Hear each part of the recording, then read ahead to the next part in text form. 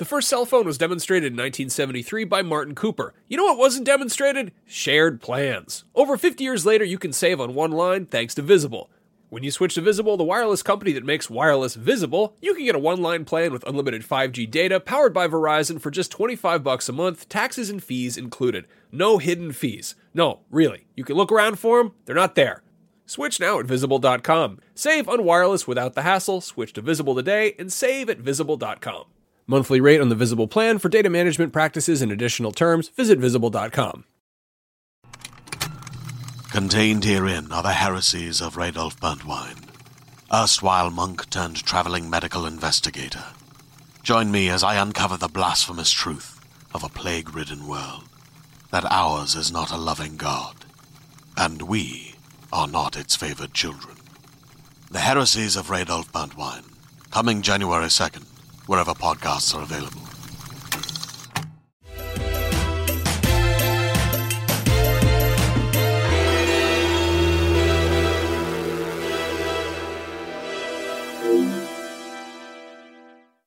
Beyond and hello, everyone. My name is Jonathan Dornbush, and this is Podcast Beyond, episode 614, IGN's weekly PlayStation show where we occasionally talk about PlayStation. We're off to a great start today because they are jackhammering outside our window, doing a lot of construction, so sorry if you hear that. But what you will be hearing today are not the voices of Brian Altano or Lucy O'Brien or many of the other people in the IGN office, but you'll hear myself and Max Scoville. Hey, Max. Nobody here but us chickens. It's us, yeah. Just us. Just us. The Just Us League. Obviously, it is the fall season here, and either people are very busy or very sick. Or both. So there's a lot of outages in the office right now, a lot of people busy on long-term projects and whatnot. There's some big games coming out soon, but we will have people to come back in the coming weeks. But for now, you're stuck with the two of us, and I think we have a pretty good show planned. Yeah. So why don't we jump right into News Crunch? If I can find the music. There we go. That is a juicy apple. Goodness. Crunch. Gotta love that apple. Wow. A few things I wanted to talk about this week. Actually, some PlayStation news to talk about. The first thing I want to mention is if you normally tune into Beyond when it is live every Wednesday at 3 p.m. Pacific, and you're wondering why we don't talk about The Last of Us Part 2 delayed this week, it's because we did a last-minute episode, second episode last week, where we talked about all of that. So if you happen to have missed that, that's on YouTube, on podcast services, on IGN.com. Go check that out. We talked for quite a bit about The Last of Us delay. God, that feels like 100 years ago. I know, right? That was Friday, I think. Thursday or Friday. Good God. Yeah. Wow. Okay. Might as well have been last year. But some things to talk about this week. Biggest thing I want to start off with is the fact that this fall's big PlayStation 4 exclusive, Death Stranding, is coming to PC in 2020. Kojima Productions earlier this week tweeted out, we're very excited to announce, they said thank you all who have been supporting Death Stranding. Death Stranding release on PS4 is November 8th, 2019. Furthermore, Kojima Productions is happy to announce that Death Stranding will be coming to PC in early summer of 2020. So probably anywhere from 7 to 9 months or so we'll be waiting for the PC version. No other details about whether it'll be a Epic Game Store exclusive, or if it'll be on Steam, how it'll be released.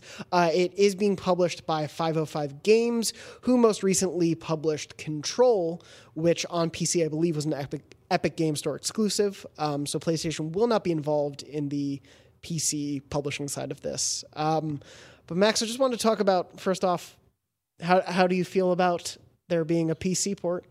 I mean, I think knee-jerk reaction is that it's sort of like, it's almost like, I don't want anyone to get mad at me saying knee-jerk here, but I think it does sort of cheapen that feeling of a console exclusive, you know?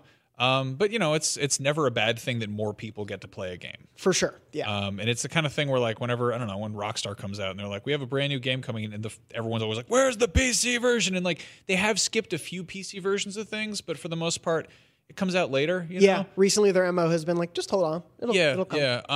The upside of this is always modding, which is going to be wild. I can't wait to see modding in Death Stranding. Yeah, seriously. I think people will get very strange with that. I'm trying to remember if I saw any weird mods in Phantom Pain when that went over to PC. Yeah. It's weird because this is the Decima engine. Yeah. Which is what Horizon is from, and which again, it's odd that, like, we know that, you know, this was a PS4 exclusive, and we know that Kojima has been working, you know, closely with Sony. But I think the fact that they were using a first-party developed engine to make the game sort of reinforce the idea of this being a Sony exclusive. So this is going to be weird that this is going to be the first game in that engine running on PC. On a non-PlayStation platform. Yeah, exactly. Yeah, that's the weirdest part for me is like the way that the tech is now sort of transitioning to different platforms. I did write a thing briefly, and I brought this up because I've felt like a crazy person since they announced the PlayStation and Kojima partnership way back in 2015. Way back then, there was a Q&A that's been deleted off the internet where it was on the PlayStation blog's like Medium account. They posted a Q&A, and they were like, will this be on PS4 and any other platforms? They're like, we'll come to PC at a later date. That post was deleted. PlayStation scrubbed it from the internet. So it's been this weird thing where before even Death Stranding like had a name, it was destined to be on PC, but Sony has tried to scrub that away from, like... Well, I mean, obviously, if it's a console exclusive, they want to use that to like drive people towards buying their console. And anecdotally, I've seen people in like the Death Stranding subreddit who are like, "Yeah, I got a PS4 Pro for this. Yeah. I bought a box," and it's like that's got to be a little bit frustrating. To be so sort of on board and excited about this. And I mean, it's going to be. I feel like PC ports can really go either way. Yeah, and it'll be interesting to see how this is received. If people are like, this doesn't run as well, or if this is like, I mean, it's running in an engine that was designed for the PS4. Yeah. So it's how will that play off platform is different. Yeah. The timing to me is the weirdest part, and like the timing has to have been a Kojima Productions move and not a PlayStation move because this undercuts the release by like a week and a half. And this came that's wild. Yeah, like I'm shocked they allowed the contract allowed them to do this. I would have thought this would have happened in like December. It would have been like, thanks for our first great month of Death Stranding. By the way, it'll be on PC. Like that to me is how this should have gone. And I can't imagine Sony is like too pleased about this being out there now. Yeah, that's a little bit odd. Yeah. It's also, I mean, it's I feel like when you say PC, that raises a whole new batch of questions in this day and age. There was a point where it was like, oh yeah, it'll be on Steam, I guess. Yeah. Now it's like, is it a Steam or is it an Epic thing? Or, Well, they have a new Koji Pro launcher that they reveal alongside it. Yeah, it's an interesting one. Obviously, they've talked a little bit about, this having a large multiplayer sort of aspect to it that's been shrouded in mystery pretty much, but how that will obviously be expanded on PC with a potentially larger audience, whether that'll be cross-play, given that PlayStation's not publishing on PC, will be interesting too. I mean, I'm honestly really curious to see what the sort of the long tail of Death Stranding is like anyway. Yeah. Because we've seen really varying degrees of ongoing support with, like, we haven't really seen a consistent like content roadmap throughout Sony exclusives. Yeah. I mean, Days Gone added golf carts, and Spider-Man added like episodic DLC or whatever, and God of War was New Game Plus mode. Yeah, which honestly kind of like is cool, but it sort of pales in comparison. So it would be dope if we got like just consistent updates and really just if they committed to building a community, but we have no idea what that looks like. Yeah, how this game will live on beyond its like launch date is a huge mystery, and I'm excited to see what that happens to be. But I agree with you, like it being on PC, I think it is a bummer absolutely for those people who bought a PS4 or PS4 Pro being like, this is the game I'm looking forward to. I mean, it feels anticlimactic, to be like basically on the eve of a PS4 exclusive game from a developer who's, the bulk of his work has been primarily on Sony systems. And it's like exciting, this partnership. And it feels like kind of like a weird, it's just weird. It's an odd, if this had come a month after, 2 months after, it wouldn't feel as strange. Like I am, like you said, happy that other people are going to be able to get to play this game who don't own a PlayStation. Yeah. This will give it a different kind of life and a new life back in 2020 amidst everything else happening. But it is that weird sort of like, why now? Why reveal this to everyone? Yeah, right. Who's pre-ordered PlayStation 4 Pro exclusive versions of the game. But it's cool to see that happening. Like we mentioned, 2020. Don't have any other details too much about what that port will include, whether it will have mod support. I assume if it won't have support, someone's going to still mod it, and we'll still get fun videos. But it'll be interesting to see what the life of Death Stranding is like post its launch on PS4. And I had reached out for questions on the YouTube channel this week, and Marco from the YouTube channel said, I just want to know more about Death Stranding. Unfortunately, we can't talk about Death Stranding on IGN whatsoever. The review embargo we have been able to talk about, it's mentioned on IGN.com. You can look forward to IGN's review of Death Stranding on November 1st. You can find out more information on IGN.com. But until after that time, nothing here. So we'll move on to other news. There was actually another piece of interesting PlayStation service news, and I'm going to try to pick it up because I forgot to put a link in the run of show. But PlayStation Vue, which is their cord-cutting cable subscription service, is being shut down. That's not surprising.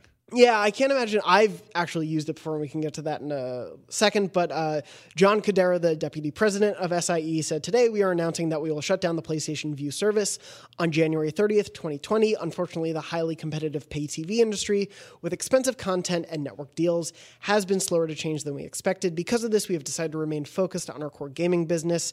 You can buy movies and TV through the PlayStation Store on PS4. So anything that's like an entertainment app on there that you use, like the IGN app or something else like Hulu or Netflix, you can still use that stuff. All of that won't be going away. But if you're a subscriber to Vue, that will be going away in January." That's an odd one. I mean, obviously we are. I just saw that the Warner Brothers studio lot water tower had the HBO Max logo, plastered over it, which I saw somebody pointing out that the Animaniacs are probably pissed about that. But then they're there's coming also back too, and they're getting. God, if they were like, "Hey, we're doing live action Animaniacs," I'd be like, well, that sounds horrible. All right. They are rebooting the animated show, I think, though. Are they really? Yeah, I think they're doing a continuation. That's happening, not live action. Well, sweet. Yes, I'm in. Give me live action Freakazoid. I'll hold out for that. Oh, God, that'd be amazing. Deeply upsetting. But no, we also got Apple TV and Disney Plus on the way. So it's like, I think at this point, it's like, if you're not throwing your full weight into it, like, don't bother.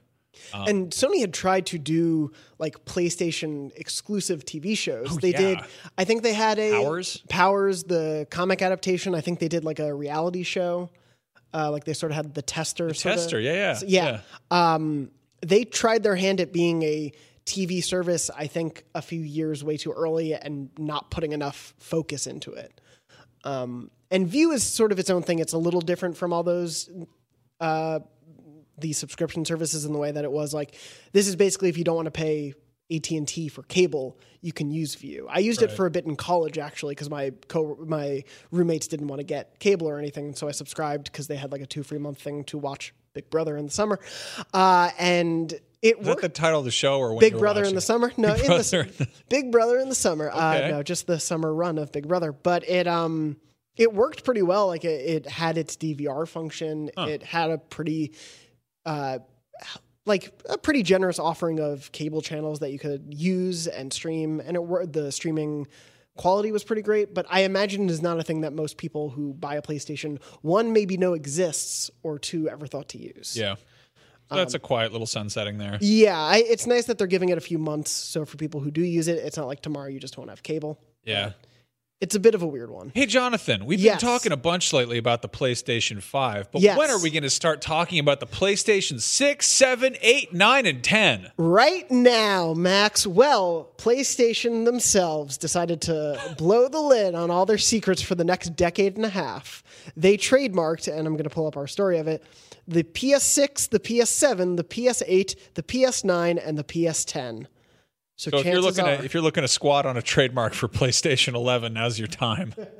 Pulling up the story right now. Yeah, that's your next safe bet. But Sony has trademarked basically the next half decade, or no, more than half decade, the next half century of PlayStation consoles. Yeah, no, that's hilarious. So they've taken up the trademarks for the exclusive use of the terms PS6, PS7, PS8, PS9, and PS10. The trademark publishing was noted by trademark blogger Pierce's Ward, one of those. This isn't totally uncommon for Sony. I don't know. PS2 and PS3 trademarks were filed a year in advance of each console's release, while trademarks for PS4 and PS5 were filed way back in 2006. So, of course, this doesn't mean that's what those consoles will be called, but this is probably this is a company protecting its rights. Exactly. Yeah. Because I mean, we've talked in the past about like when does the one console future ever happen? If it does, do they just continue to iterate? Like, do they get to the point where, you know, with phones, the iPhone 11 the iPhone 11 Pro just came out. The iPhone is only a decade old, whereas, you know, PlayStation has been around for decades and we're only on 5 because game consoles have moved at a much slower rate. But if we get things like the PS4 Pro, will they just decide to do that at a quicker pace and name those things PS5, PS6? Like, will they do that? I will be very surprised I don't know what things will be like in the distant future, but Yeah. I'll be very surprised if they stay on this this same level of like, hey, every 7 years or so, here's a new box. Yeah. Like I think that just the way technology changes, seems very unlikely. It doesn't work that Yeah. way these days. Yeah. Also, the world might catch fire by then. Our building almost caught fire today. That's true. So yeah, it might happen to the world. But yeah, it makes sense as a company that you want to trademark that stuff. Unlike Bethesda, who didn't trademark some web or get some web domains. But we can talk about that in a second. Yeah. I don't know if we'll ever get to the PlayStation 10, but it's just smart to make sure they can. Yeah, use because that you can stuff. call it the PSX. Yep. Yeah. And then they like bring it back. people in their 90s will be like, but it's confusing. What if someone tries to buy a 70-year-old PlayStation 1 console? We call that the PSX. I've seen people say that about if they called it the PSV, people will be like, but that's the Vita. And I'm like, they're not worried. If anybody accidentally buys a Vita, well, good for them. Yeah, They're in for a treat. I can't believe you found that. Go play Persona 4 Golden. But yeah, it's a funny little trademark thing, but it's important to note that the PlayStation brand name is not going anywhere, unlike whatever Nintendo decides to name the Switch successor. But moving on from that, a little bit of news that we were able to exclusively reveal because it was some gameplay. Max, you got to play, correct? Some Dragon Ball Z Kakarot, or did you watch? No, I played. Okay. This was, I think, my first time playing it properly. I might have. This has been such a busy year for like conventions and stuff. That let's see. We did the first interview and gameplay reveal of Kakarot at E3. Yeah, and I got to interview Harasan, the producer, about it, and I asked him if there was going to be like weird side quests, like when Piccolo and Goku have to go to the DMV. And then fast forward to Gamescom, and they revealed that yes, you will be going to the DMV. And I was like, hell yeah. They're doing it. Got it. Yeah. And basically everyone's kind of been speculating. I think when they first showed it off, they're like, is this going to be like the first half? Or is this going to be like through the Frieza saga? And then sure enough, it's the entirety of Dragon Ball Z, which is cool. And I think there've been so many Dragon Ball games over the years, and frequently what you get is something that is sort of fighting game shaped that maybe has a campaign to it, but this is a full-fledged RPG. Yeah. This honestly feels like a Yakuza game, but with Dragon Ball, which I'm obviously excited about. It seems like a game made for you specifically. But this is my first time actually getting some proper like hands-on time with it and getting a feel for how it works. And it was there's a like 20-minute chunk of me flying around and trying to like go fishing. You're playing as like Vegeta. It's an early Buu saga, and I love the idea that like, oh yeah, Majin Buu is terrorizing the world, and you should probably go fight him. But first, time for fishing. Get some plants. Yeah, go pick some onions. So what did you think of it finally getting to play it? Obviously for just a small chunk. But I'm incredibly excited about it. Yeah. I think people are like, oh, this isn't like, I mean, people want like a full-fledged open world Dragon Ball game. I think the way that these games are made, they are still licensed games, but it feels like they have kind of upped the ante in terms of quality a bit. There's a lot of like weird negativity around people who are just tired of the Dragon Ball Z story, and they're like, I want to see Dragon Ball Super. I want to see, do GT. And it's like, maybe they will if this is successful, but like you're this is a greatest hits collection. This is the entirety of, and they're going to be like, here it is, we made it. And Z makes sense as a starting place too. I do think it is probably the most like widespread version of that franchise that people know the most. Yeah, no, it's the thing. It's also the 30th anniversary of Dragon Ball Z. It's such a weird franchise to cover because in manga form it's Dragon Ball straight through. There's 42 volumes. They arbitrarily, when Goku has a kid, they're like, let's break it into two versions. Dragon Ball Z the series started in like what was it, 89 or 89, something? yeah, I just looked it up. It's the 30th anniversary of the second half of the manga being adapted into an anime in Japan. It would not come to the States for like 9 years after that. But anyway, a game it seems cool. It's from CyberConnect, who they've done like a ton of Naruto games, all like the Ninja Storm ones, I think. But I don't like Naruto. Sorry, sure. It's not my thing. CyberConnect 2. CyberConnect 2. Okay, yeah. Sorry, I didn't play. CyberConnect. It's okay. I feel like CyberConnect is like some like like low budget printing office where they're like, well, yeah, we'll download USB files, and it's like. 2 makes Dragon Ball games. It's like when you got to pick a username.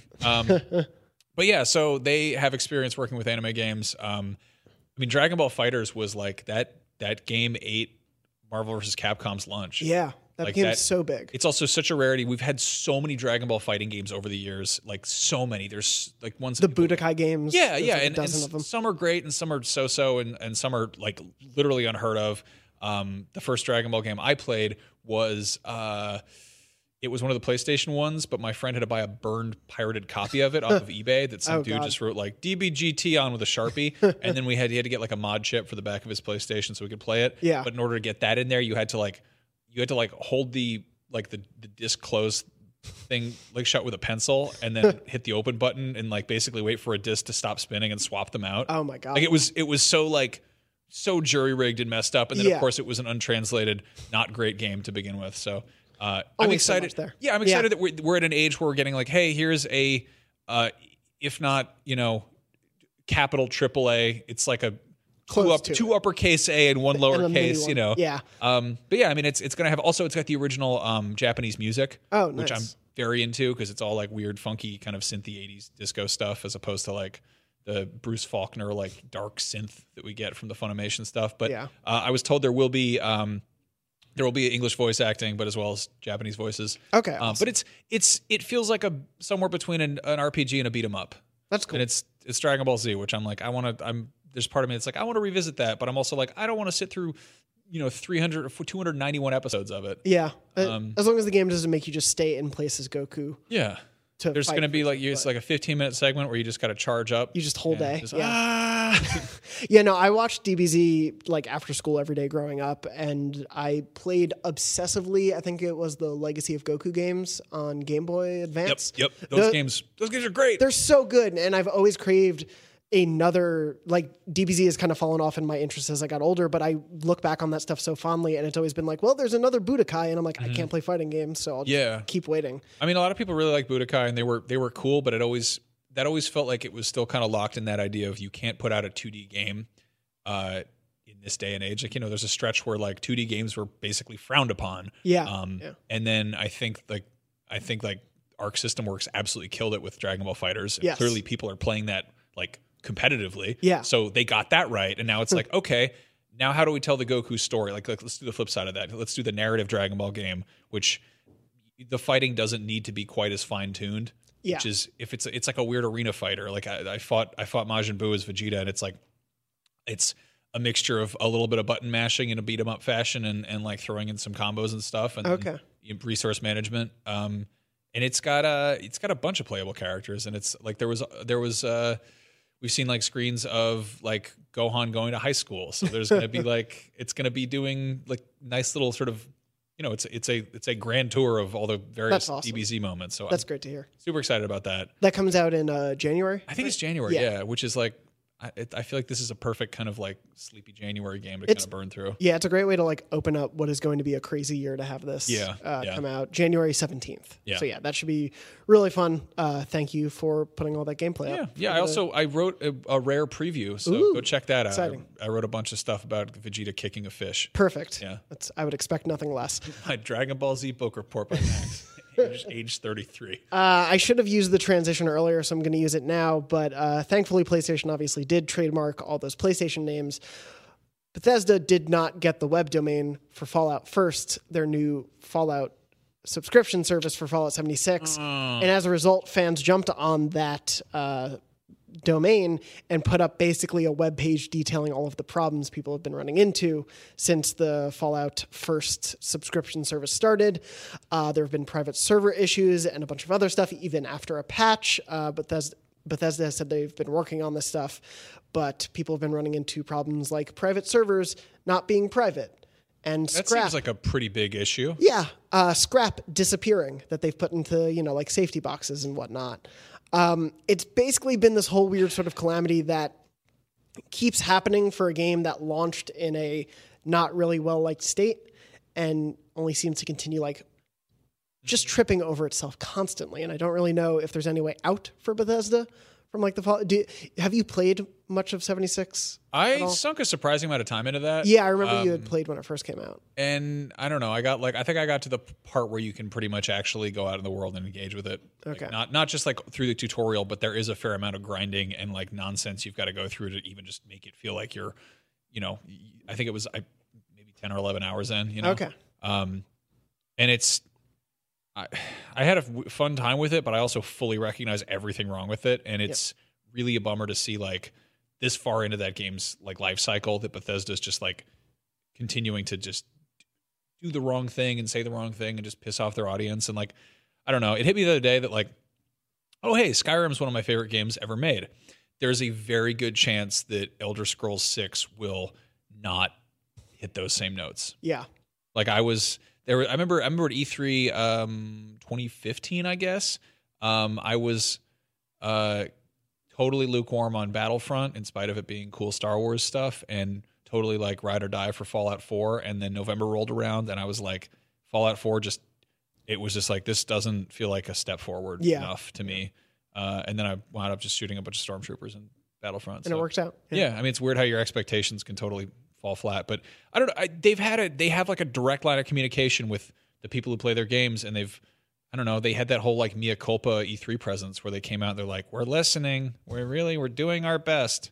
You guys are number one. You matter to us. It's like, okay. And then they do this. And it's like just the subscription service from the start, which is, I think someone did the math, is like more expensive than subscribing to Game Pass on Xbox, which lets you play the better Fallouts. That lets you play New Vegas and the Outer Worlds. Yeah. What's the issue? Like, I don't It's bizarre to me. And so, one of the more recent things, this is from a couple days ago, a representative for Bethesda said, when a Fallout First member starts a private world, a dedicated world is launched on an Amazon Web Service server. Players who have seen looted containers upon login may be experiencing expected behavior upon log out and log in. Loot is instanced for each player in containers. As Fallout 76 players know, if you loot a container on one server and then log out and log back into another server, the container remained in a looted state for a period of time. This was when people were running into the issues of the Scrapbox glitch. Our initial investigation indicated that this was a display issue and that no item had gone missing. However, we have since found that a small number of players have in fact experienced the loss of scrap items after placing them into the scrap box and then loading into a world. So they're working on restoring those missing items, but of course... I think that the ongoing theme with this game is that maybe before you started charging for a thing, you should fix it. And I mean, this like down to the collector's edition that had like a tote bag, and they're like, "Hey, sorry, is this okay?" Like this is the "is Pepsi okay" of games, you know? This is a near miss, and it's like I don't know. It just sucks that like I don't know who's stuck with it. A lot of people actually have stuck with it. There is a dedicated group. Yeah, which is cool. It's just like Bethesda, I think, has had almost a reputation for being like, let the community do your homework for you. You know? Yeah. Like help me finish this. And it's weird to see, especially like Bethesda was kind of at such a high place just a couple years back. And between this and just stuff like Wolfenstein Youngblood not coming out as highly respected as they probably would have hoped and things like that, they're at a weird like turning point. Yeah. You know, especially going into next gen. Yeah, that's going to be an odd one. I mean, we don't know what Starfield is aside from rhyming with Garfield, and hopefully it's more than that. I for one cannot wait for Garfield in and Starfield space. jokes. But no, I mean, Elder Scrolls 6, like that's one of those things. It's hard not to be excited about that, but based on everything that's kind of come out of Bethesda over the past few years, it's like my expectations have gone a lot down for that. Yeah, it feels like a wait and see thing. Like I don't think they'd put out Elder Scrolls 6 in a bad place, obviously, aside from all the bugs it'll probably have that'll be fun to see. But I feel like they kind of know the expectation to do Elder Scrolls 6 as a thing. So yeah, it'll be interesting to see. Shocked they didn't do Skyrim 2. But before we wrap up gaming news, Skyrim ranks higher on Google Trends than the Elder Scrolls. Yeah, no, it's like Black Ops and Call of Duty. Yeah, it's so weird that they... Skyrim is also like, that's a nonsense word that we're all like, hell yeah, Skyrim. Yeah. Yep. Yeah, it's become an accepted thing. It's so strange. Last thing on the news front I want to mention is the fact that recently, Media Molecule was talking about the fact that they would like people who make Dreams and Dreams to publish those things beyond just the PS4. Speaking to GamesIndustry.biz in Italy, Media Molecule co-founder and art director Karim Etoune said that the studio is looking into creating a commercial license for intellectual property created in dreams. Quote, the very limited exporting features at the moment are like exporting a video, but we have in the long-term plans for exporting a standalone game outside of Dreams entirely, exporting to other devices and beyond. They'd originally said there was already a commercial license, but Media Molecule clarified later that was something they're looking into. That's so cool. Yeah. I mean, that's nuts, and that fully kind of emphasizes that this is not a short-sighted project, as you might have guessed by the fact that we've been talking about it for like 7 years now. Yeah. But you look at how other, I guess, game engines approach like getting like Unity and in Crytek and Unreal, I believe, all have basically like they're effectively free to play game design software. Yeah. Where like until you ship a game, like, you know, they're kind of like, go nuts, make it, figure it out, learn how to do it. And this is a thing where you can put stuff out to an audience who's there and who is really dedicated, and they're a very positive audience. Like, people are giving feedback who are very invested in Dreams to other creators to be like, I think this could have used some work, like literally the touch up the graphics on level 3 thing. But people are doing that to help one another, and it's a nice, encouraging community to see that could exist beyond PlayStation. Yeah, I mean, I wonder if we'll see that ever on PC. Yeah. It's like, it's as cool as it is to have a game that lets you design a game and make movies using a controller. Like, having mouse and keyboard support for that would be probably go a long way. Yeah, and especially just the infrastructure that's in place for a PC launch would probably help a lot of the exposure you could get out there for a game. Yeah, but it's a super cool thing. I've always thought Dreams is such an interesting project, and I'm glad to see that they do have these long-term plans in motion for it. My worry was Dreams was going to come out, and granted, we haven't talked about it a ton since its launch, but it is one of those things I worried. What happened to Dreams? Oh yeah, there's like 12 people in it, but no, there's a really dedicated community. They're really making stuff. The devs are always out there retweeting people who are making stuff. Do you think that's going to be a major talking point for PS5? Dreams as a thing? Yeah. I mean, wasn't that part of the PS4 launch? It was. Like, they teased it way back then. I think it'd be really cool if there was a like free-to-play version of Dreams available on day one for PlayStation 5, and every Dream made on PS4 ports over. And so every PlayStation 5 player can be like, here's 100 weird, cool things I can play in Dreams. That's a pretty good selling point. Is like, hey, maybe our launch lineup isn't quite what you're hoping for, but here's your starter kit. You know? And it's like, do you have an idea? You can make it. Like, just buy the $30 edition, then you can make this stuff. But I think if they had like a Dreams Play launcher and it was go play any of these 2,000 Dreams that were created, that'd be a hell of a way to start things off. Before leaving Dreams, though, I do want to give a shout out to Dan Cool, I believe, if it's how you pronounce your name. If not, I'm sorry. But Dan is in the Facebook Beyond group, which is facebook.com/group/podcast beyond. He makes the banner art each month and also makes ridiculously great in-game Dream stuff. He's been really invested in Dreams. He's been making a ton of just different like weapon models and like lighting tests and locations. Like, he's sculpted some amazing stuff, and he posts it in the Beyond group as he's making it through. That's awesome. Check that out. Yeah. I mean, it's funny because like you hear about what is it? It's Joseph Gordon-Levitt's whole thing where it's like artists can come together and make assets and make things together, and Dreams is like, no, but if you want to make it's just swords and music, here you go. Yep. Here's the tool set for that. And then if someone wants to make the game from that, they can grab your sword, and it's always credited back to that There's person. something much more manageable about that idea of like just crafting assets in that platform. Being like, hey, if anybody needs tires, here you go. Yeah. You know? It's so cool that it can be like that. Like, you can just make an armory for someone else's game. Someone else can be the musician who just produces an album in Dreams. Like, Dreams is so multifaceted, and they keep adding to it and keep supporting it. I'm super excited to see what happens there. But yeah, definitely go check out Dan's work if you haven't in the Facebook group. But other than that, news is pretty wrapped up. I did want to mention, you probably saw the leaks for Overwatch Chapter 2 on the internet. BlizzCon's in like 2 days from when we're recording, so I don't want to harp on that too much. Also, I don't think you're playing Overwatch on the daily. What are you talking about? I'm an esports Who do you main? Tracer. That is a real character. But of course, you can look forward to BlizzCon coverage on IGN. We'll be covering the opening ceremony. We're also sending Matt Kim, our reporter, to BlizzCon to see if anything happens there, because, oh boy. That's a good thing for a reporter to do. Yeah, there's a whole bunch around Blizzard, which if you haven't heard, something may happen. So yeah, he'll be there to cover on the ground reactions, whether there's any protests, anything like that. And of course, we'll also be covering whatever Overwatch 2 or Chapter 2 ends up being. You know who they should put in Overwatch? The StarCraft Ghost. Ooh, finally. But no, seriously, that would be like such a weird little bit of fan service to be like, hey, we never made this game. Sorry about that. She's playable now. Here's the main character from StarCraft Ghost. Yeah, God, maybe that'll get announced. They have a hamster and a ball and a gorilla. They can do anything they want. Get silly with it. The lore doesn't matter. Actually, it's pretty fun lore. But anyway, like the lore. Yeah, the lore is great. Which is Tracer. And the hamster. Moving on from that, I thought we could talk a little bit about what we are playing. Yeah. Besides embargoed things. Yes. So, Max, what have you been playing that is not embargoed?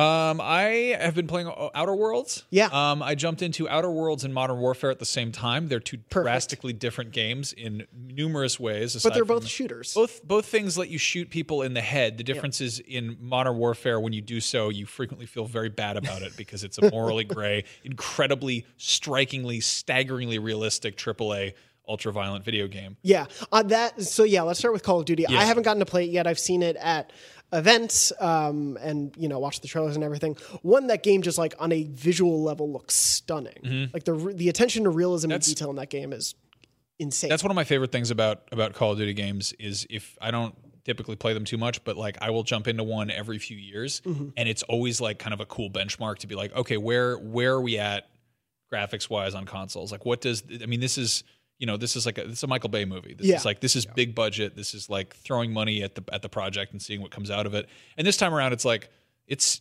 is amazing. And also the fact that it's somewhat grounded in reality as opposed to being like, hey, it's time for the wall running exoskeleton man. Yeah. It's really, really impressive. And it's I've never been one for the campaigns really, or the multi. I'm not really a Call of Duty guy if you want to be honest, but jumping into the story this time is kind of cool because it is like a fresh reboot. Yeah. How much of the campaign have you played? Not much. Like a few handful of missions. I think it's really well presented. It's just very much like, hey, here's a situation in which you might shoot an innocent person in the head, and that's kind of been like their whole angle here. And I'm not about to be like, I don't know. Shame on them for trying to tell that story, or Call of Duty is too bombastic to tell that story with the proper nuance. It's Call of Duty. It is what it is. You know? Like nothing I say will have any impact on that just monolithic, like unstoppable, beast of an IP. Yeah, even on like a down year for Call of Duty, it's still the number one game of the year. Yeah, seriously. There's no stopping it. I played the hell out of Modern Warfare, the original Modern Warfare and Modern Warfare 2 back in the day, like both single player and multiplayer, and adored that stuff. And then I've just kind of dropped off the franchise because I was interested in other things. But the reboot nature of it really interests me because, you don't evoke the name of their arguably one of their most beloved entries to just kind of put out a so-so entry or something that's not trying to be daring. Does the morally gray stuff, does it feel like, do you need a breather afterwards? Like, how is the? It's just, I don't know.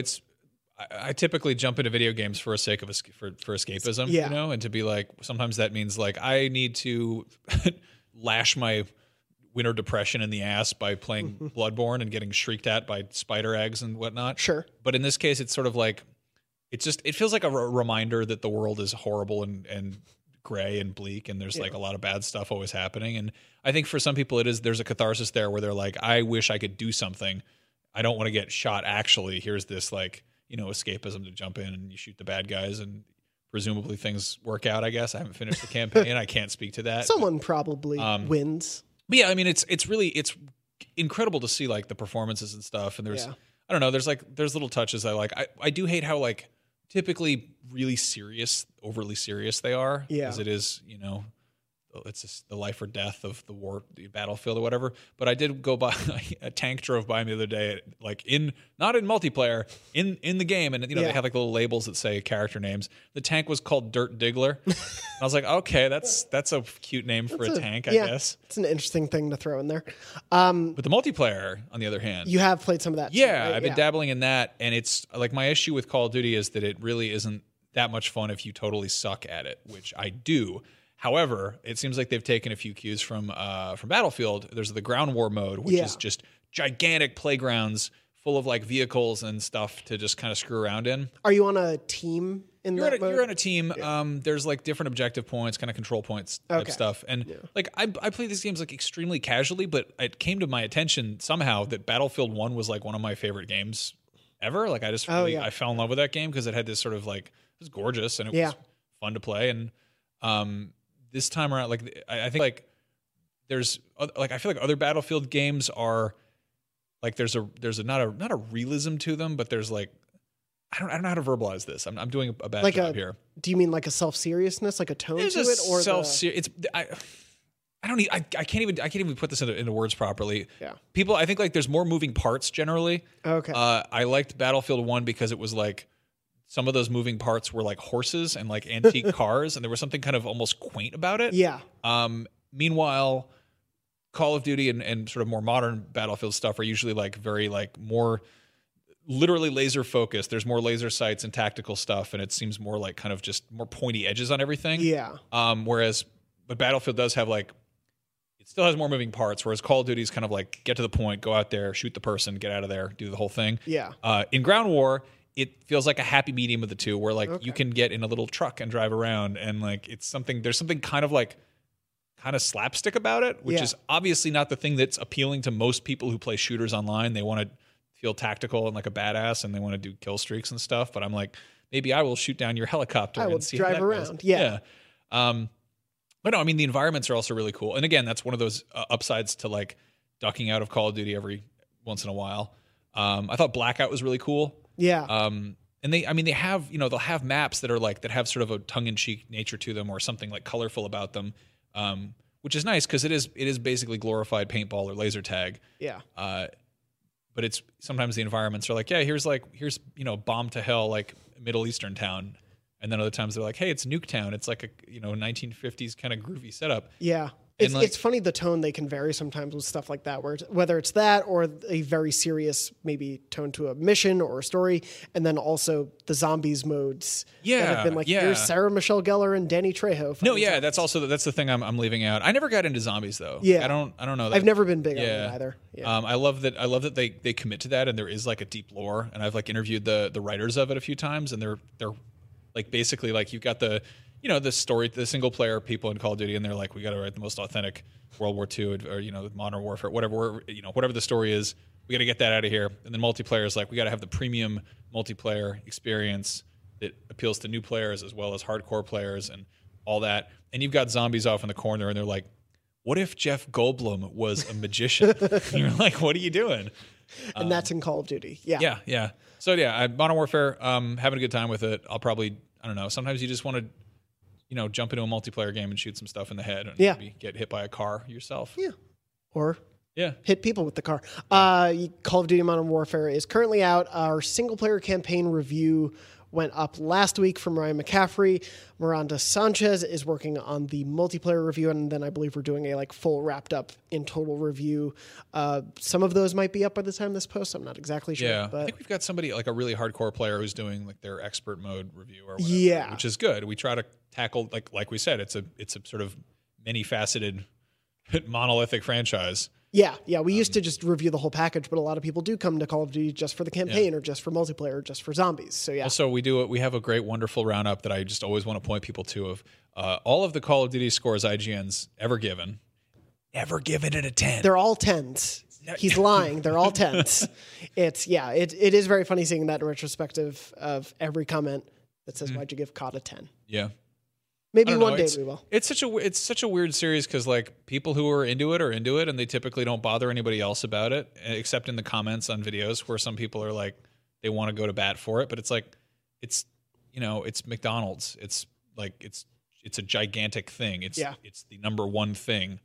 Like I feel like nobody's swaying it either way. It's and also like it achieves what it's trying to do, which is to make like a hardcore casual shooting game that is for single players, multiple players, co-op players, zombies fan. Like it's sort of they've figured out how to make it reach everyone. Conversely, tell me about the Outer Worlds. The Outer Worlds, another shooter, is such a totally different animal. This is from Obsidian, who now is owned by Microsoft, but it is multi-platform currently. These are the guys who made Fallout New Vegas, the team who made Fallout New Vegas. It's very New Vegas-y. It feels like New Vegas Pocket, New Vegas Light in a really nice way. I know some people probably want like a gigantic, huge, sprawling open world that's full of like dust and decay and everything. This is kind of like a goofy, colorful, very golden age sci-fi sort of Flash Gordon infused approach to this. But it is totally a Fallout like experience. Yeah. This is like, what if capitalism took over space and corporations own planets? And they're working on it. Yeah. We'll give them a chance. But in the meantime, here's this little tongue-in-cheek thing. And it's got a lot of the same sense of humor as Fallout. I feel like the aesthetics are a bit BioShock Infinite. Yeah. It's, Fallout is typically sort of Cold War era, 1950s, and then this is considerably like a step back. Okay. So it's got more like weird little Whirling things. Gernsback continuum, little more ray fins and stuff, okay. more spacely sprockets type stuff. Yeah. But it's it's self-aware and it's funny, and you still get to shoot aliens in the head. But I was surprised at sort of initially how sort of small the area it dumped me out in, but as the title would suggest, the Outer Worlds, there are numerous places to go to. There's sort of like a starter sort of tutorial-ish area, which I didn't even fully explore, but then which is a new thing for me, I got on a spaceship and I went to a different place, which was like, it felt kind of Mass Effect to me, which I was into. It also very heavily leans on companions and like building relationships with them, which again is a nice bit of sort of Mass Effect 2 in there. Have you met any companions you like really like so far? I've only got two. Okay. I've got this this woman named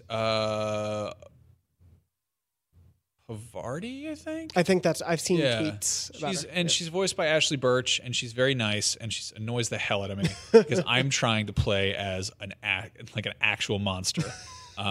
What is your character's name? My character's name is something Tuckett's Beefwit. Tuckett's Beefwin, that's it. And I'm as dumb as possible. Good. I'm very strong. I'm super duper strong at melee. And I'm somehow charismatic, which I didn't want to, but I had to put those points somewhere. Yeah. But I'm basically like I don't know anything about science. I'm not having it. But it's a role-playing game. Yeah. It's a game where you shoot stuff in the head, but it is totally committing to the role-playing roots of the Fallout series, which a lot of older fans will point out like Bethesda kind of missed the mark on. And I think a lot of people really love New Vegas because it does let you like have kind of agency in the story. Yeah. And this is it's a lot of fun on that front. Yeah. It kind of takes a minute to get going, and I was very much like, oh, this feels like familiar stuff I've already played before. And then I was like, but I really liked playing that stuff before. Sure. So give it a chance to see where it goes. And so far you've been liking it. Yeah, and I think the kind of general takeaway is that it's a smaller game than we're used to from Fallout entries. Yeah, which they've been emphasizing that a lot. Yeah, which I mean, I think we're going to see a shift to that. Not just, and obviously some people, people want they want like a big, huge, sprawling AAA experience, which you'll still get, but like not every game can be Red Dead 2. And it's, I don't know. I talked to a game that Outer Worlds reminds me of is Journey to the Savage Planet.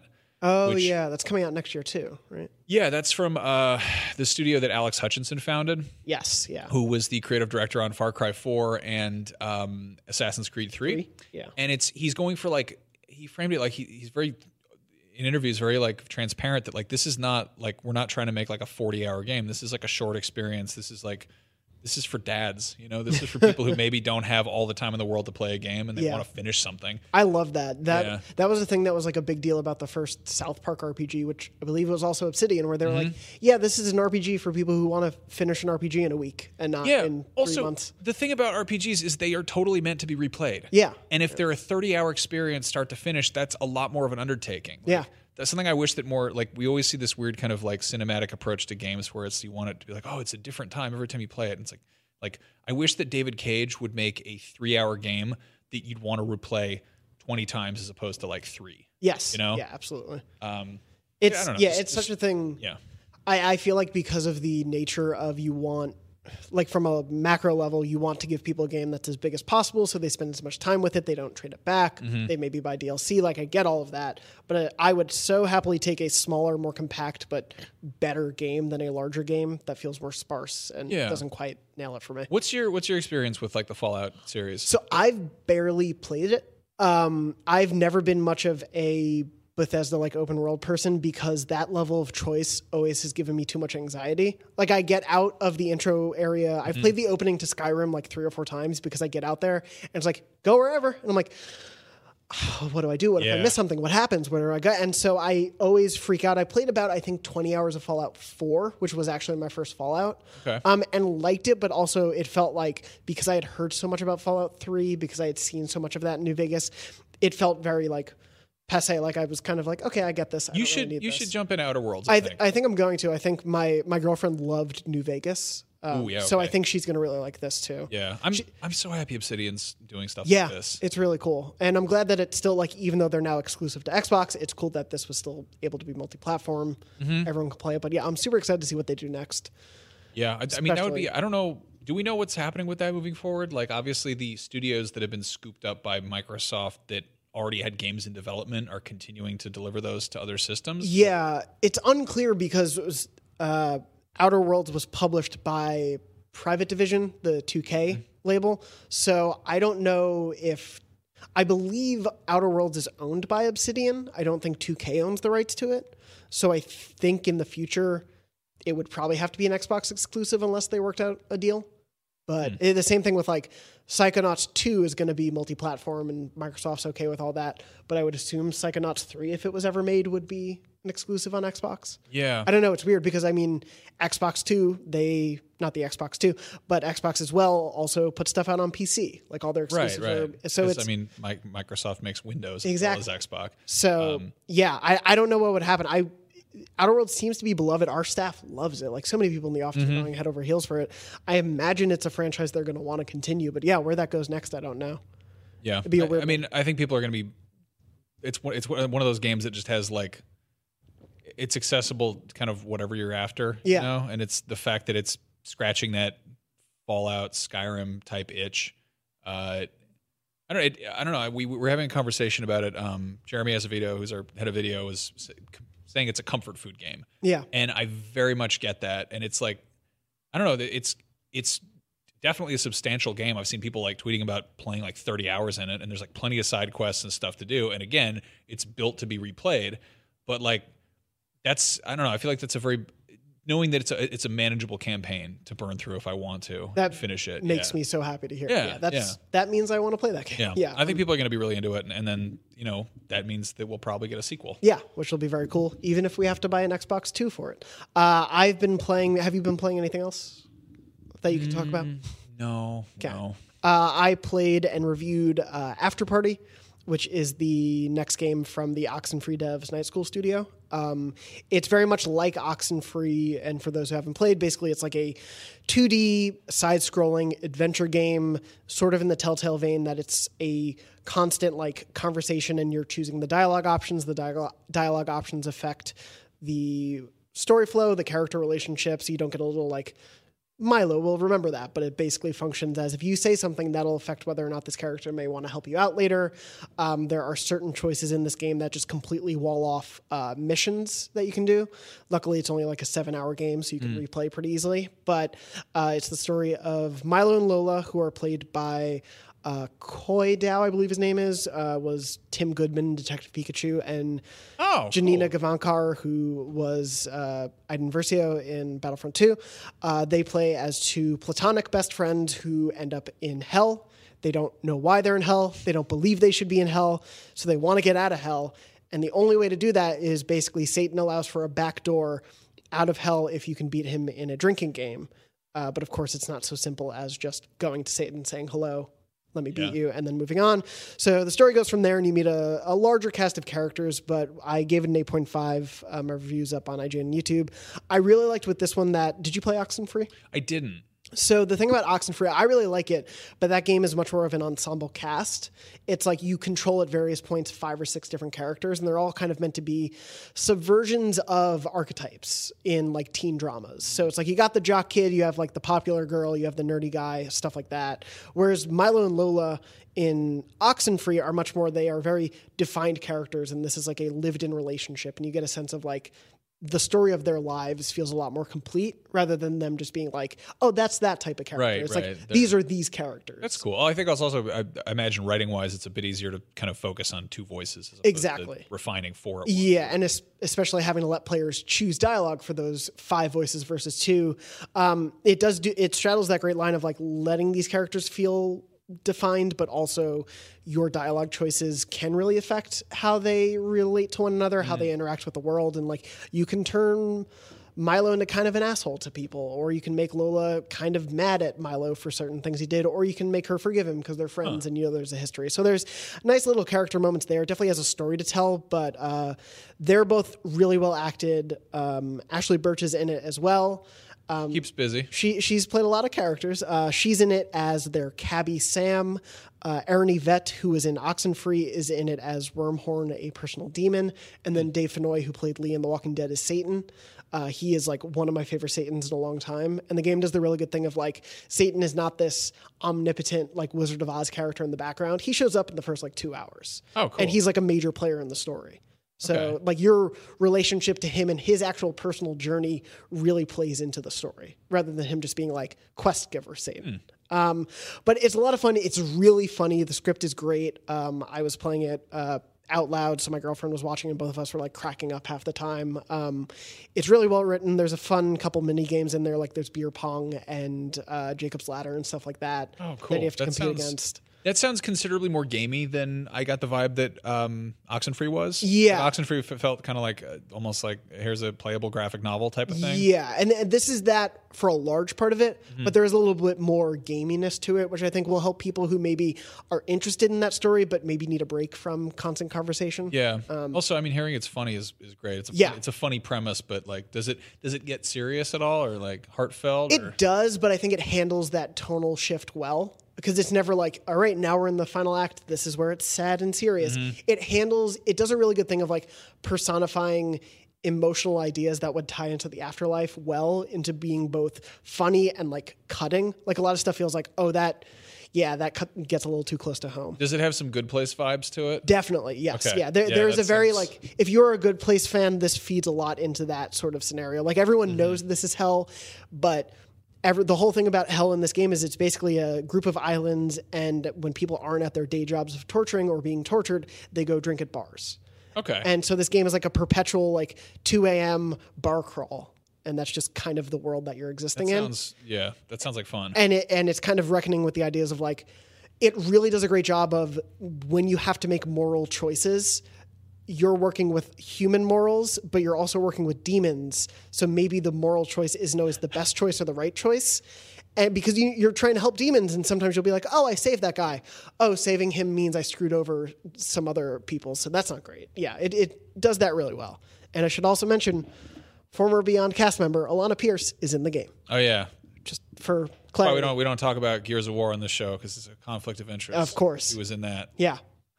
Nah, I'm just kidding. That's Xbox. It's Xbox. Silly Xbox. But yeah, it's a lot of fun. I'd recommend you check it out. If you're interested in learning more about it, review and everything are on YouTube and IGN. But yeah, totally like that game a lot. Hope it doesn't fly under the radar. Before we wrap up, I thought a couple questions in Memory Card Story, if you have the time. Sure, yeah. All these questions this week come from the YouTube community. I'm trying to spread the love. Hey, yeah. Actually, can I real quick just say, our YouTube, like obviously people watch it on there. If you like the show and you watch it on YouTube, please just jump in the comments and just say something.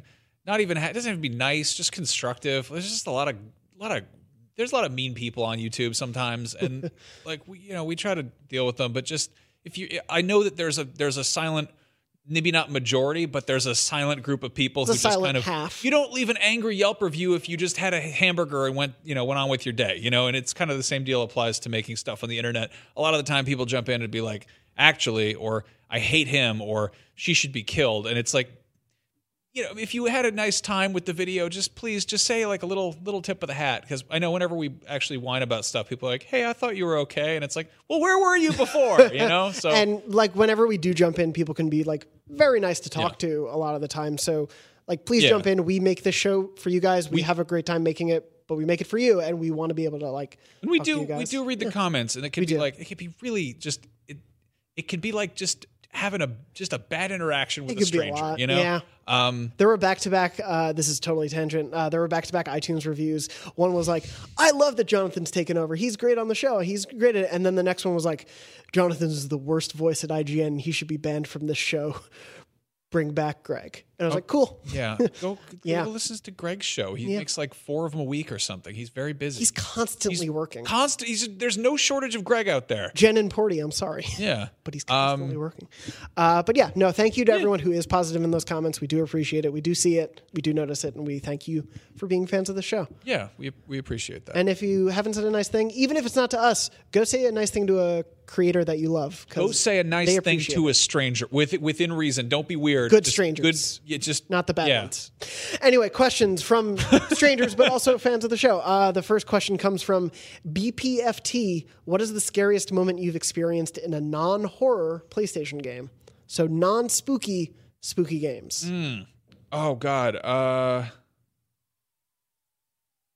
I mean, I think I went into Gone Home completely cold. Oh yeah. And I was like, people were like, you got to play this going cold. And I was like, okay.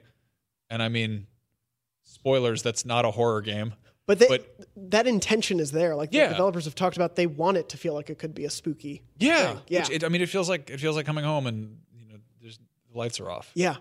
There is an eeriness to the game that I love. It took me a cool minute to be like, where's the ghost? Yeah. When are you gonna come out? That happened to me that whole playthrough. God, I forgot about that. Yeah. That one, there's a couple like jump scares. I wouldn't call The Last of Us a horror game, but there are definitely a few like moments in there that you wouldn't call The Last of Us a horror game. No, I'd call it like a suspense. Are you kidding me? Yeah, it's not. I've not.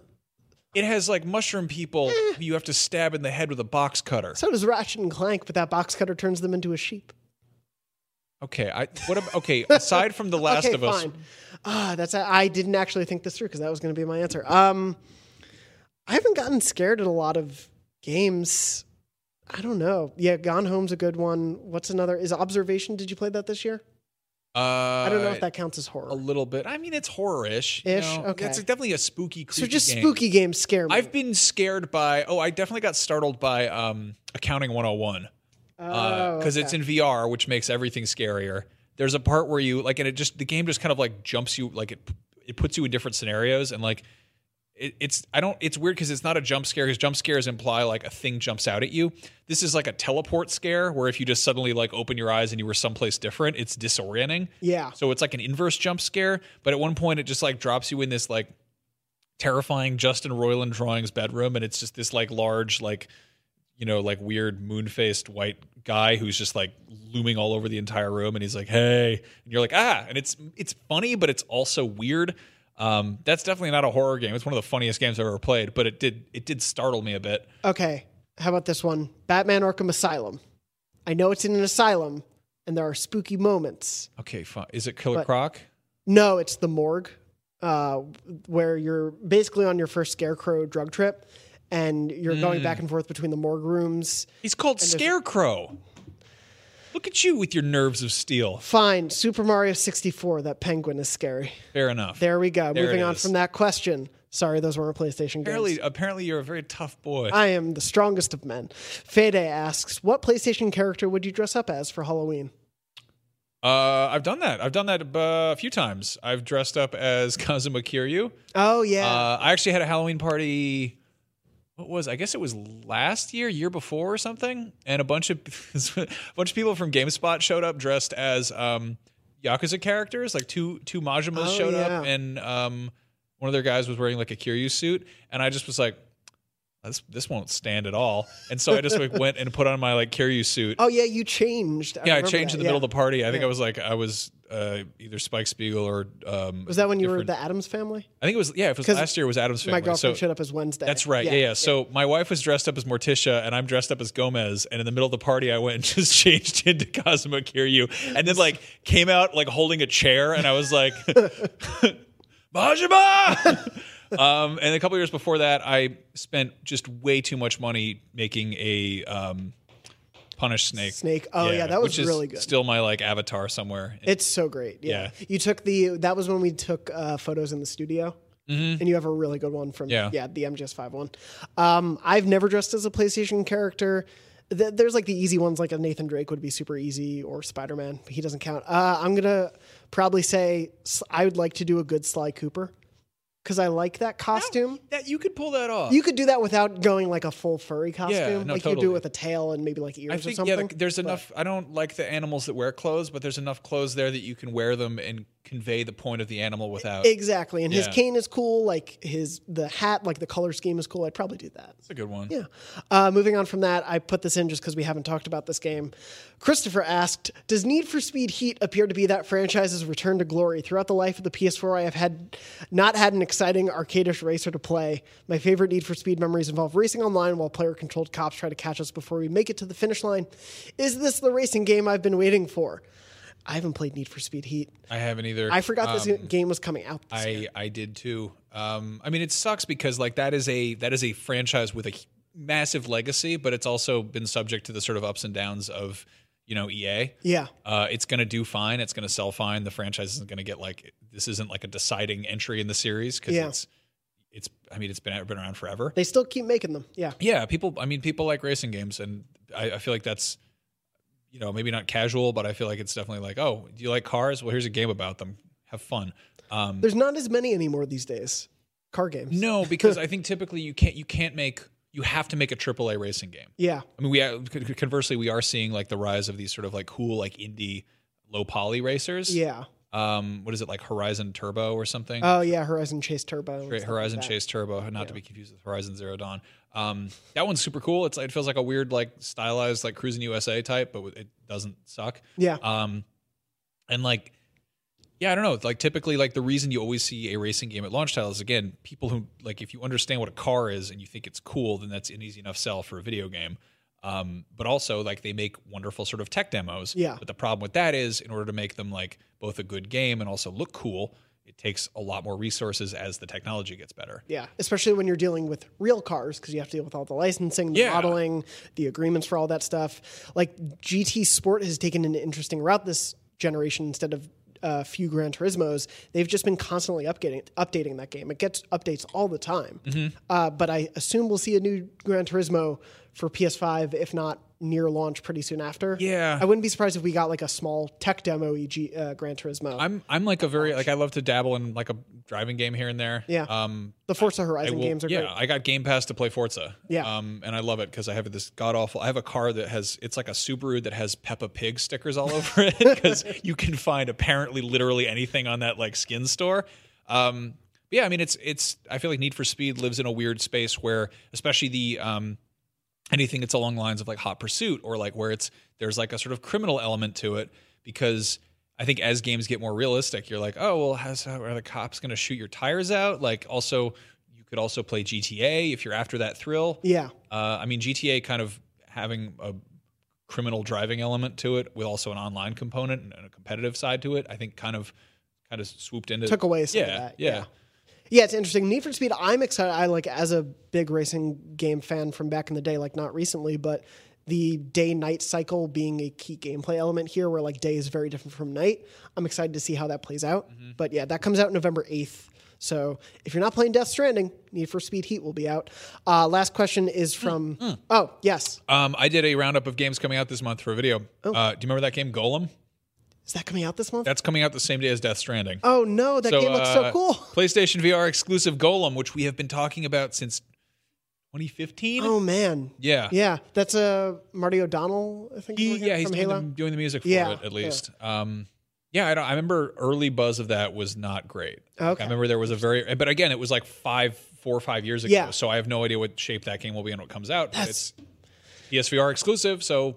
All right, hopefully we can play that and talk about that. Nice to know about that. Yeah, interesting. Last question comes from Mark from Tallahassee, Florida. Mark says, big fan. Microsoft is pushing Xbox All Access. Thoughts on if Sony would do something similar, and what are your thoughts on the overall process of this next chapter of acquiring a new console? Thanks for the weekly podcast.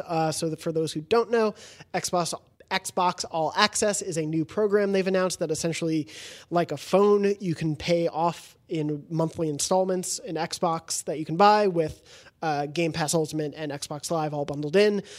Basically, you can choose which Xbox system you want, Xbox One S, One X, or I think the SAD edition, and you can pay it off in monthly installments. For those who buy into this plan before, I believe, the end of December 2019, you'll be entitled to upgrade to an Xbox Scarlet after 12 months of payments or after 18 months of payments after that. So basically, this is sort of turning into the like phone model or like a car model, basically, of your console. You'll own it after that time, like you'll have paid it off, but you're paying it off in monthly installments. It comes out to, I think... Damon did the math for an IGN now. It comes out to like a $17 savings overall. So you're not really saving money by doing this, but it's more the idea, I think, one, to offset the cost of a system, and two, to get people into the idea that if you buy it this fall... Is there anything is there like a down payment or anything? Or is it like... I don't believe so. I think it's basically you just start off with the monthly installments. So you can get like an Xbox Checking One now. X for that seems easily exploitable. Yeah. Honor system. They're like, don't stop paying us, please. Xbox One X would be $30.99 a month for 24 months. No upfront costs, 0% APR. That's the same for any console. Man, Yeah. I mean that's cool. Yeah. It's like that's great. Do you think we'll see something like that from PlayStation? I don't. I don't think so either. I Yeah. think there's a very different mentality there where Microsoft is an American company looking at probably how I feel like Americans handle phone. I actually don't know how phone plans work in Japan. I But don't either. I get the feeling that Sony, again, meanwhile, is a consumer electronics company. And since the dawn of time, they have been like, we are selling this consumer electronic. Would you like to buy it? Whereas Microsoft is like, how should we do Windows licensing? How do we get people to upgrade things? Yeah. They've got like a sort of more, I mean, they're a newer company with, I think, a different approach to stuff. Yeah. And for me too, like, part of the reason for this, if the intention is for the upgrade program for Scarlet, is like at the end of the day, Sony is the leader right now. They probably wouldn't see a need to do this. Xbox, meanwhile, is like, if people are going to be buying an Xbox One X this fall, let's make it cheap for them this fall and then give them a really easy reminder. Like, I'm sure next fall, if you're in this program, you're going to be getting emails every week. Hey, upgrade to a Scarlet, and no additional cost. Like, that's just going to be part of the program. That's bonkers. Yeah. That's a pretty good way to like, I have an Xbox, but that's tempting. Yeah, I've wanted a One X because it's a 4K Blu-ray player right now. and Yeah. Getting that and knowing I'd just be paying $30 a month, it's half of a game. That's also, it's bonkers when you think about like $30 a month to have and that includes That Game Pass? includes Xbox One X console, 24 months of Xbox Game Pass, and a 12-month console upgrade option. Yeah, so you're getting Xbox Live and Game Pass. Yeah. And you compare that to like the streaming services for like, hey, here's Netflix or whatever. Like, Yeah, Netflix is like 12 a month at its base. that's I think Game Pass Ultimate on its own is 15 a month. So for twice the price, you're getting a One X. That's insane. Yeah. God, that's crazy. Yeah. I mean, that's 100% them trying to get in front of next generation. And it's smart. That's great. Yeah. Yeah. It's very cool. I don't think we'll see it from Sony. No. But we'll see what happens post-launch. And as we've mentioned before, I imagine there will be some really good deals if you've Yeah. never owned a PS4. Also, competition is great for us, the consumers. Yeah. It only helps in the end. Before we wrap up, do you have time for a memory card? Yeah, totally. Awesome. Let's jump right into that then. Are we going to play the number one question game though? Trophy test? No, what's in my pocket? Don't you want to know what's in my I didn't want to pocket? ruin it. Yeah, someone asked have a from the surprise for yeah. the very I was going to wrap up at the very end with that. Yeah, we can That's come back to that. Okay, we'll come back. Anyway, this is memory card.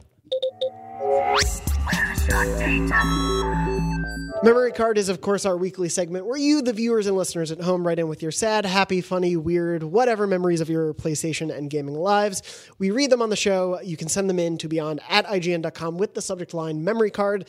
I did a call out last week because we were running a little bit low at the email, and thankfully a bunch of you wrote in since then. One memory card story this week from, let's pull it up. This is from Ben in England. Ben said, feel free to read this in a fake British accent. It's late in the day. I'm not going to try that, but thank you for the offer. Ben said, I have been wanting to write in for a while with this rather stretched out contribution to your memory card segment. You'll see why I held off sending it until now. I hope you enjoy reading it and that it might make the cut for the show. It did. It's a little bit long, but I do think it's a good one. Ben wrote, one of the earliest games I ever played online was on the PS2 SOCOM US Navy SEALs. In fact, it was one of the earliest PS2 online games out there, enabled by the wacky add-on modem you had to buy for the PS2. So we're talking like 2003 here. I was 17. It had a team-based online mode and even came boxed with a headset to allow for receiving in-game insults from other players. My story, though, thankfully, is about a more positive use of the headset. During one session, a fellow SOCOMer and I stayed in the same team for several rounds. We began to chat and soon identified that we both liked the Resident Evil and Silent Hill series. At one point during some connectivity issues, which were common in those days, I actually had to ask, hey, is the Resident Evil guy still on? He was, and through more conversation, I discovered his name. We'll call him Max, in case he doesn't want all the fame. And we agreed to stay in touch. We did just that and found we had a lot of common tastes beyond just the games we played, but also the desire to make video games for a living when we grew up. It then transpired that he lived in a town just 7 miles away from where I lived. We quickly established a friendship outside of the online world, and we play games and watch horror movies whenever we met up. We both shared a love for the Silent Hill 2 special edition only making of DVD and decided to act on our passion to make games and do so together. For the next year or so, we would work on building heavily Silent Hill-inspired scenes in our spare time. Me building 3D environments, him using his audio composition skills to devise a soundtrack. I totally cherish how awesome it is that PlayStation facilitated that introduction and what led to the friendship and all those great experiences during that time of my life. The story could have ended there and still be awesome, but no. Fast forward the pacing a little bit, we both applied and gotten into university in games-related degrees. He took his place, moved up north, and got his degree. I declined my place and decided to work from the bottom up in IT. We fell out of regular contact, but still stayed in touch every now and then. Since then, after he graduated, he got jobs in game studios around the country and has had, by all accounts, a fantastic career so far. Me, on the other hand, while I've thoroughly enjoyed my career so far, I have not worked in the games industry at all, which always bugged 17-year-old me. Now we arrive at the beginning of 2019 where I had an epiphany. Why can't I work in the games industry, damn it? Don't I owe it to myself to try? Since that moment, I have been working tirelessly to make the transition to work in the industry from where I am today, academic publishing. Switching to present-day Max, the friend, he recently landed an awesome job at PlayStation in London and has just relocated down to start it. And guess what? Somehow, after a huge amount of hard work and lots of patience, and I'm shaking with excitement as I type this, I've also just accepted a super exciting job at PlayStation in London. It's crazy to think we will end up working together in the games industry at PlayStation after we have firmly established the dream all those years ago and have taken the completely different paths we did in the last 15 years. And had it not been for SOCOM, we may just have been another colleague we passed in the corridor at PlayStation and would be without this awesome story. So it's a huge thank you to SOCOM and to PlayStation for bringing us together and providing the meeting point for a lifelong buddy. That's so cool. I hope many other of you listeners have had a similar positive experience online, maybe not that exact, and I also work to encourage others who had a dream to work in the industry. It's not too late. Go for it. Thank you for reading this, and thanks again for such a brilliant show. Props to you all. So yeah, a little bit of a longer story, but I love the serendipity of all that. Yeah, right? Like you couldn't have written a more coincidental working out of things. Yeah. It's pretty amazing. So why do you want to work at PlayStation? Why should you work at PlayStation? I'm made friends with PlayStation. Yeah. So that's awesome. It's a really awesome story. Thank you so much, Ben, and to your unnamed friend for sharing that story with us. Again, if you have a memory card story you want to share, whether you work at PlayStation or not, send in your story to beyond@ign.com with the subject line memory card, and we'll read those on the show in the weeks to come. Before we wrap up, Max, what's in your pocket? Oh my, I have a real special treat for you today. Ooh. Small figurine of a man looking through binoculars like a pervert. What is he looking at? I don't know why I have that. He's in like business attire. He looks like either a cop or a Japanese businessman. Yeah. It looks But like he he's just got off spying. work. I think it's a spy. homie's doll. But I don't know why I have it, or why homie's he doesn't doll. look like a homie at all. He looks like a cop. No, ooh, I almost Does it say? Is it the arm might come off. No. I don't know why I have this. Something is written on his butt, but I grabbed can't this read on it. my desk before I came in here. I was going to ask, do you know when you got him?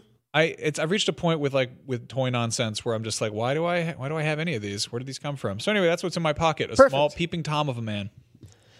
What will be in Max's pocket next week? You'll have to tune in to find out on Podcast Beyond. If you have requests for what I should put in my pocket, you can let me know. You can write to Max at Max Scoville on Twitter. I am at JM Dornbush on Twitter as well.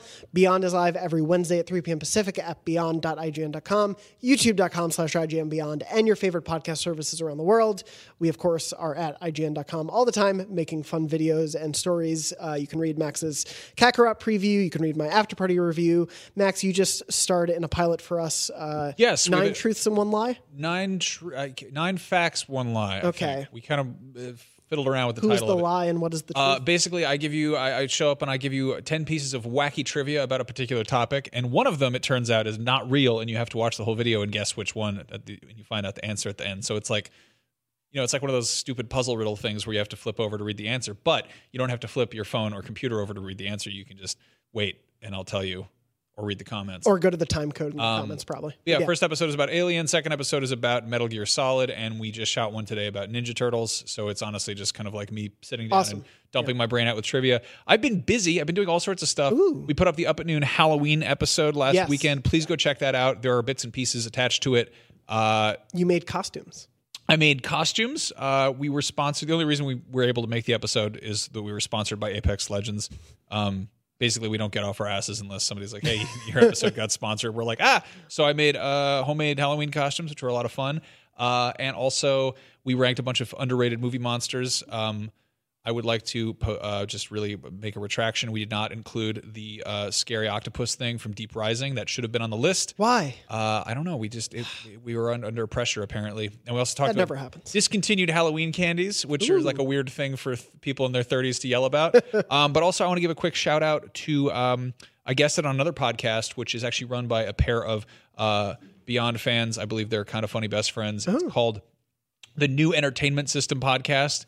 It's the Ness Pod on Twitter, but the gimmick is this: they have a random word generator, basically like a video game description assembler that pretty much Mad Libs is a pitch for a game, and you have to proceed to like discuss it. Oh, so it's like half workshopping it, half sort of like hypothesizing what would it be like. It's sort of like a imagination game jam, which is really fun. Okay. But yeah, we talked about like my turn of the century Metal Gear prequel idea, or a Gundam-inspired Lord of the Rings game. So very, very silly stuff. That's Go really check fun. them out. They're just a couple pals making fun games. That's awesome. Or fun podcasts, not about whatever. They're making the ideas for games that could be. Yeah, and I'm frequently out of stuff to promote on this show, but I've actually been very busy lately. Yes, so go check out the things we're making. Yeah, and of course, happy Halloween to all of you celebrating out there on this very spooky episode of Beyond. Thank you so much for listening, watching, tuning in, reviewing, rating, commenting, subscribing, ringing the bell, whatever. And as always, Beyond.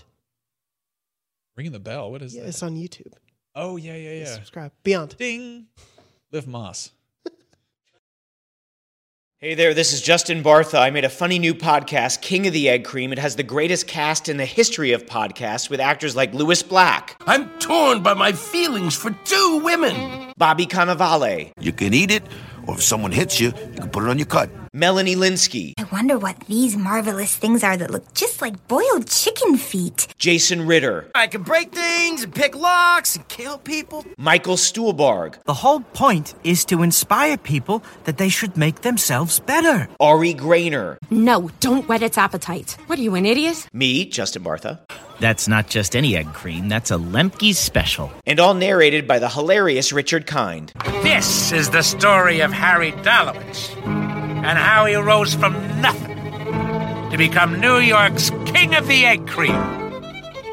So if you like funny true stories, come listen to King of the Egg Cream, available wherever you get your podcasts.